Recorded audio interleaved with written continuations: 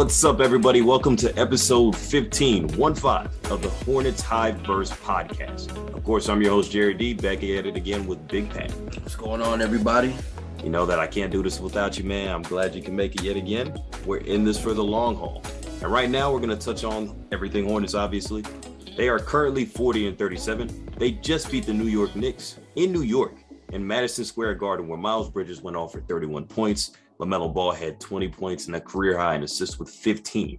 So that's the start of their road trip. On Saturday, they'll be facing off against the Philadelphia 76ers, who's obviously a team that's trying to pick up their face after dropping a couple games with having James Harden now.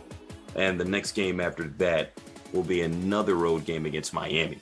So two of the upper echelon teams in the Eastern Conference that are all battling for one seeds, obviously, here. So how do you think they'll fare on this road trip? New York was obviously the little brother of the Eastern Conference that they just had to dust off. They lost to him a couple weeks back, though. So that was like a get-back game. They were motivated to play, motivated to win that. But how do you think they'll fare in the rest of this road trip? I mean, I think that, they've been playing with a full head of steam as of late. So Philly is a team they could definitely beat because, they have their issues right now. They're not looking the best going into the playoffs. So very discombobulated. They could beat Philly and then finish this road, this road trip up really nice. All these players are playing hot right now, so they finally picked it up after hitting that large slump in the middle of the season. So that's a good sign.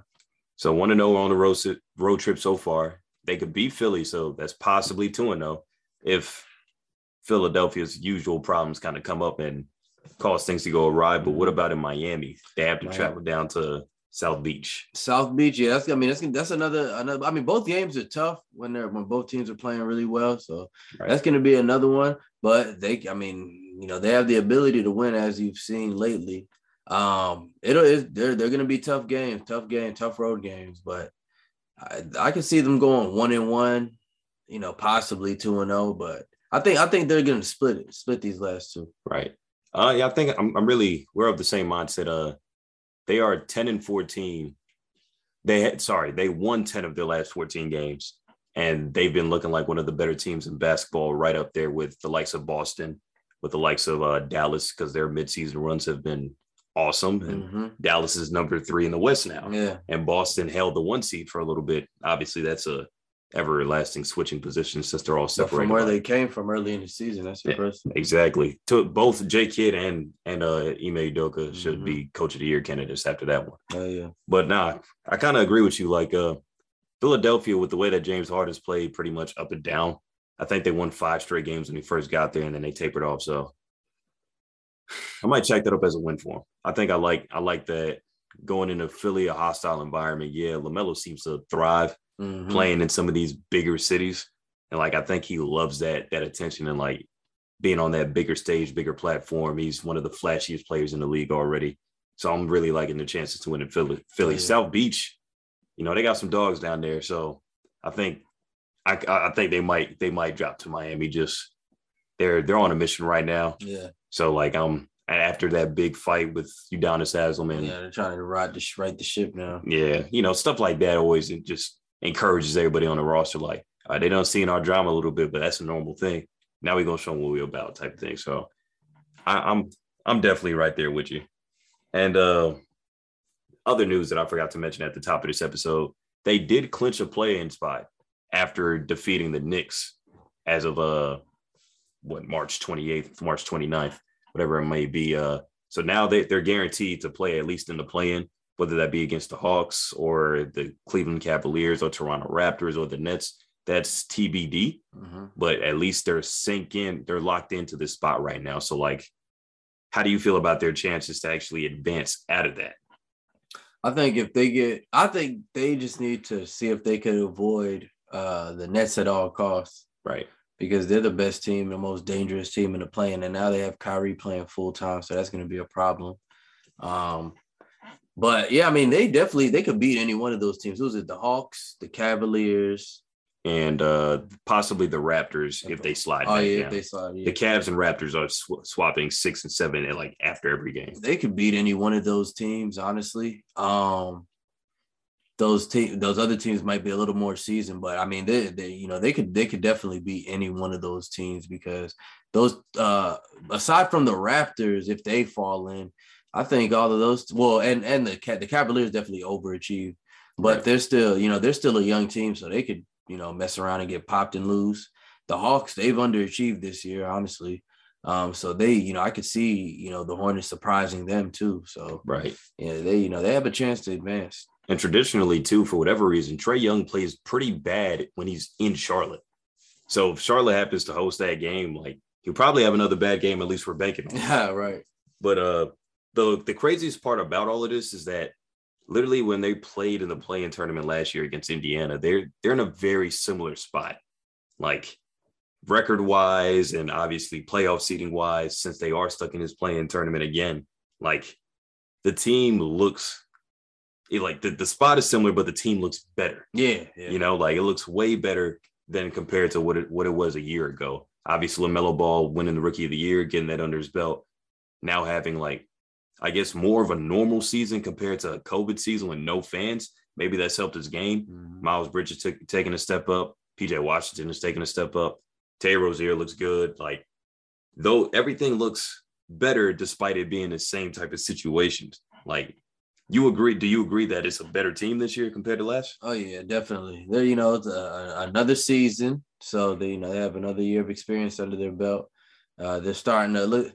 They're starting to know these late game situations better. That's a lot of that inexperience when they lost last year.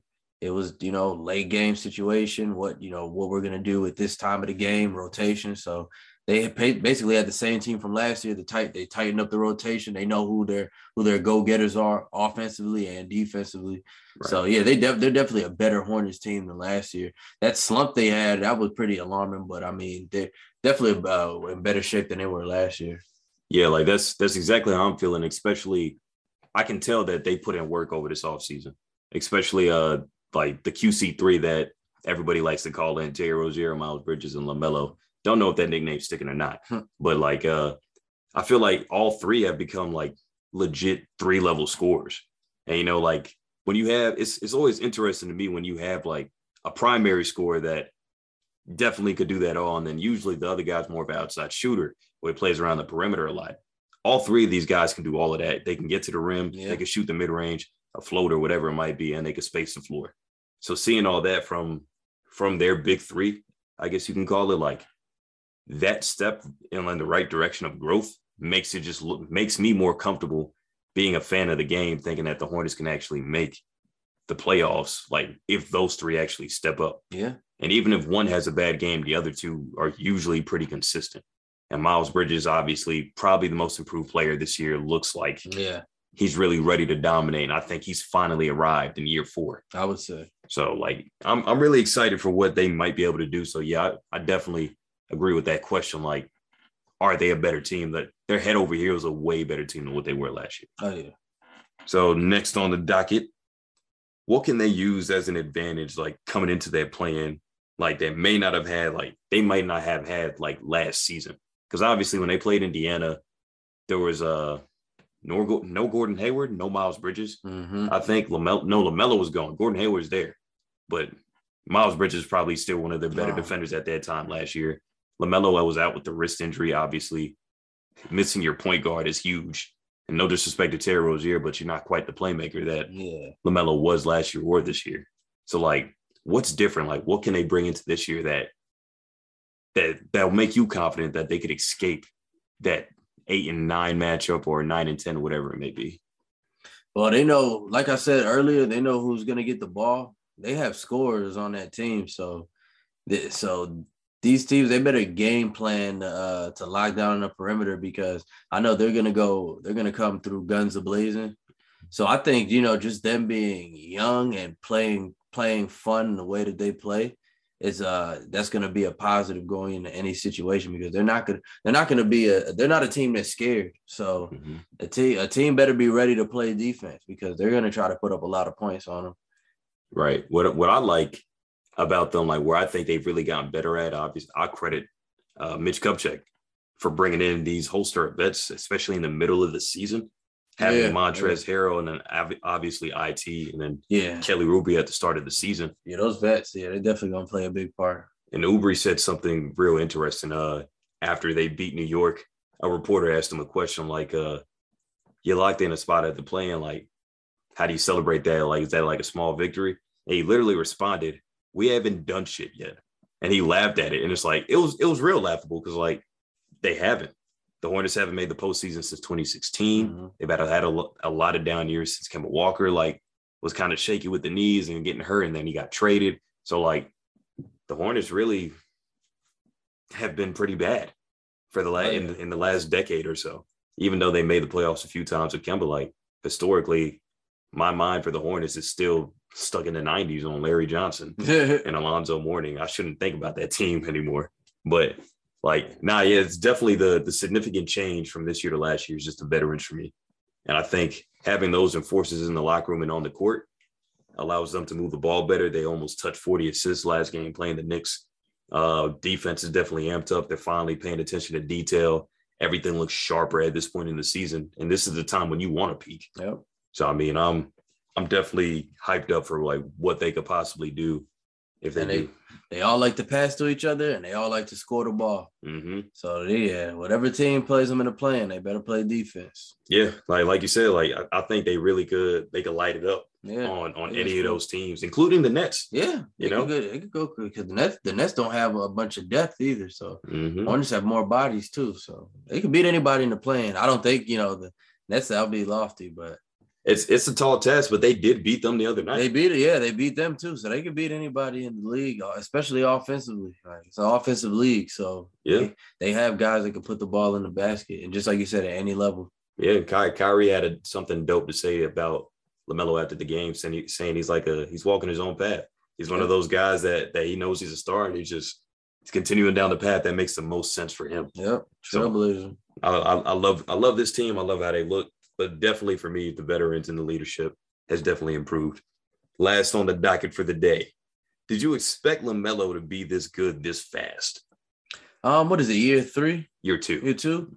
I mean, I expected LaMelo to make waves. I honestly I didn't know if he'd get into his first All-Star game that early. But I mean, I wasn't overly surprised though, because he's been uber talented, and they've tried, like, he's been in the media for so long, they try to take away from that talent when he would have, like, bad games or when you would see the inexperience creeping in young. Mm-hmm. But you could always tell, even as a high schooler, that he had a great sense of the game, great feel for the game, passing and scoring. So I'm not too surprised. He looked like he'd be a unique NBA player. And once he got the size with him too, he's 6'7", 6'8". You can't beat that. So, I mean, I'm impressed. I'm definitely impressed, but I'm not too surprised though. Yeah, no, I'm right there with you. I know, like, in early on there was a lot of people saying I think he's going to be a bust, or because he played in Australia, blah blah, Lithuania, all those overseas. That's good. Exactly, but that's the casual fan that's saying this type of stuff, and it's like, dude, you're playing with grown men. You're playing with some pros played in the NBA, then just decided to play overseas because maybe they couldn't find a team in the States. So, like, he's playing with better competition than you'll probably see at UCLA or Duke or anywhere in college. So, like, definitely not a shocker, especially with some of the stats. I got to give you the numbers. The last few games against the Knicks in a win, 20 points, a career high, 15 assists, like I mentioned earlier. Against Denver in a loss, a good Denver team with an MVP candidate, 22 points, 11 assists. Against Brooklyn, and they actually went into the borough and beat them on their home floor. 33 points, 7 boards, 9 assists. He toppled 30 points twice in the last 5 games, and the lowest point total he scored in those last 5 games was 20. Yeah. Would be scary for the league. Just like Miles Bridges, he's peaking at the right time. The whole team is peaking at the right time. So, like, I'm definitely on a LaMelo Ball train. His season averages 20 points, 7.5 assists, 6.5 rebounds. And the thing is, like, that's, I'm pretty sure he mentioned this in another pod episode too, how he's joined elite company with LeBron and Luka, averaging those numbers before the age of 21 twice now. So, like, obviously I'm not saying he's going to be the next LeBron. The kid's 20, or I'm not even going to say he's going to be the next Luka. Luka drops damn near 35 a night. He's a walking triple-double for him. So definitely don't misquote me on that. But I'm just saying, like, being this young, this early, and being this good, this young, this early in your career in year number 2, and like you said, making an all-star game, that does nothing but boost the hell out of his confidence. Oh, yeah. And he even had an interview with Slam magazine a few days ago. I'm just going to paraphrase here, but saying he knows he hasn't hit the top of his potential yet. Oh, yeah. He ain't hit the peak. Once he gets the keys, like those were exact words. Once he gets the keys, he knows he's going to take off with that motherfucker. Yeah. They haven't even let the reins off him yet. So he's going to be a superstar player. He's going to be a max contract player. Yep. So the Hornets better keep him around because every team is going to want him when he's, in that free agency period. So that's what he's going to turn into. Yeah. The only thing, I actually think he'll stay. That's a topic for another day. But just seeing how interactive he is with the fans already, like, sure, for us media folk, he's a hard interview. Like, I know he just wants to get off the podium. I get it. But seeing, like, they invested a quart in him already in Charlotte, he put money towards it. He's taking pictures with fans and stuff, like, the stuff that goes behind the scenes that you just happen to see on social media. And like even saying he loved it here in Charlotte. He loved Miles Bridges, that's his boy. He loved Terry Rozier. So, I mean, I'm really feeling it. But yeah, definitely the overwhelming answer on this board for me and you is just LaMelo Ball is already here. Superstar. Yeah. He'll be a superstar in 2 more years. Yeah, he's a superstar now. Might be less, probably, might be less than that. He might light it up in the playoffs. You heard it here first. If he gets there, just remember this podcast, episode 15. 50 points. We won't be telling you how it is, man, but appreciate y'all listening, man. Another episode of Hide Burst in the books. Make sure you check us out on IG and Twitter and all that on Hornets Nation CP. There's a lot of information that goes out for myself and any other breaking news reporter, just about everything Hornets. Also, make sure you check out Juan_Carter, because that's some big matters on IG, man. Make sure y'all follow us, man. Keep it easy.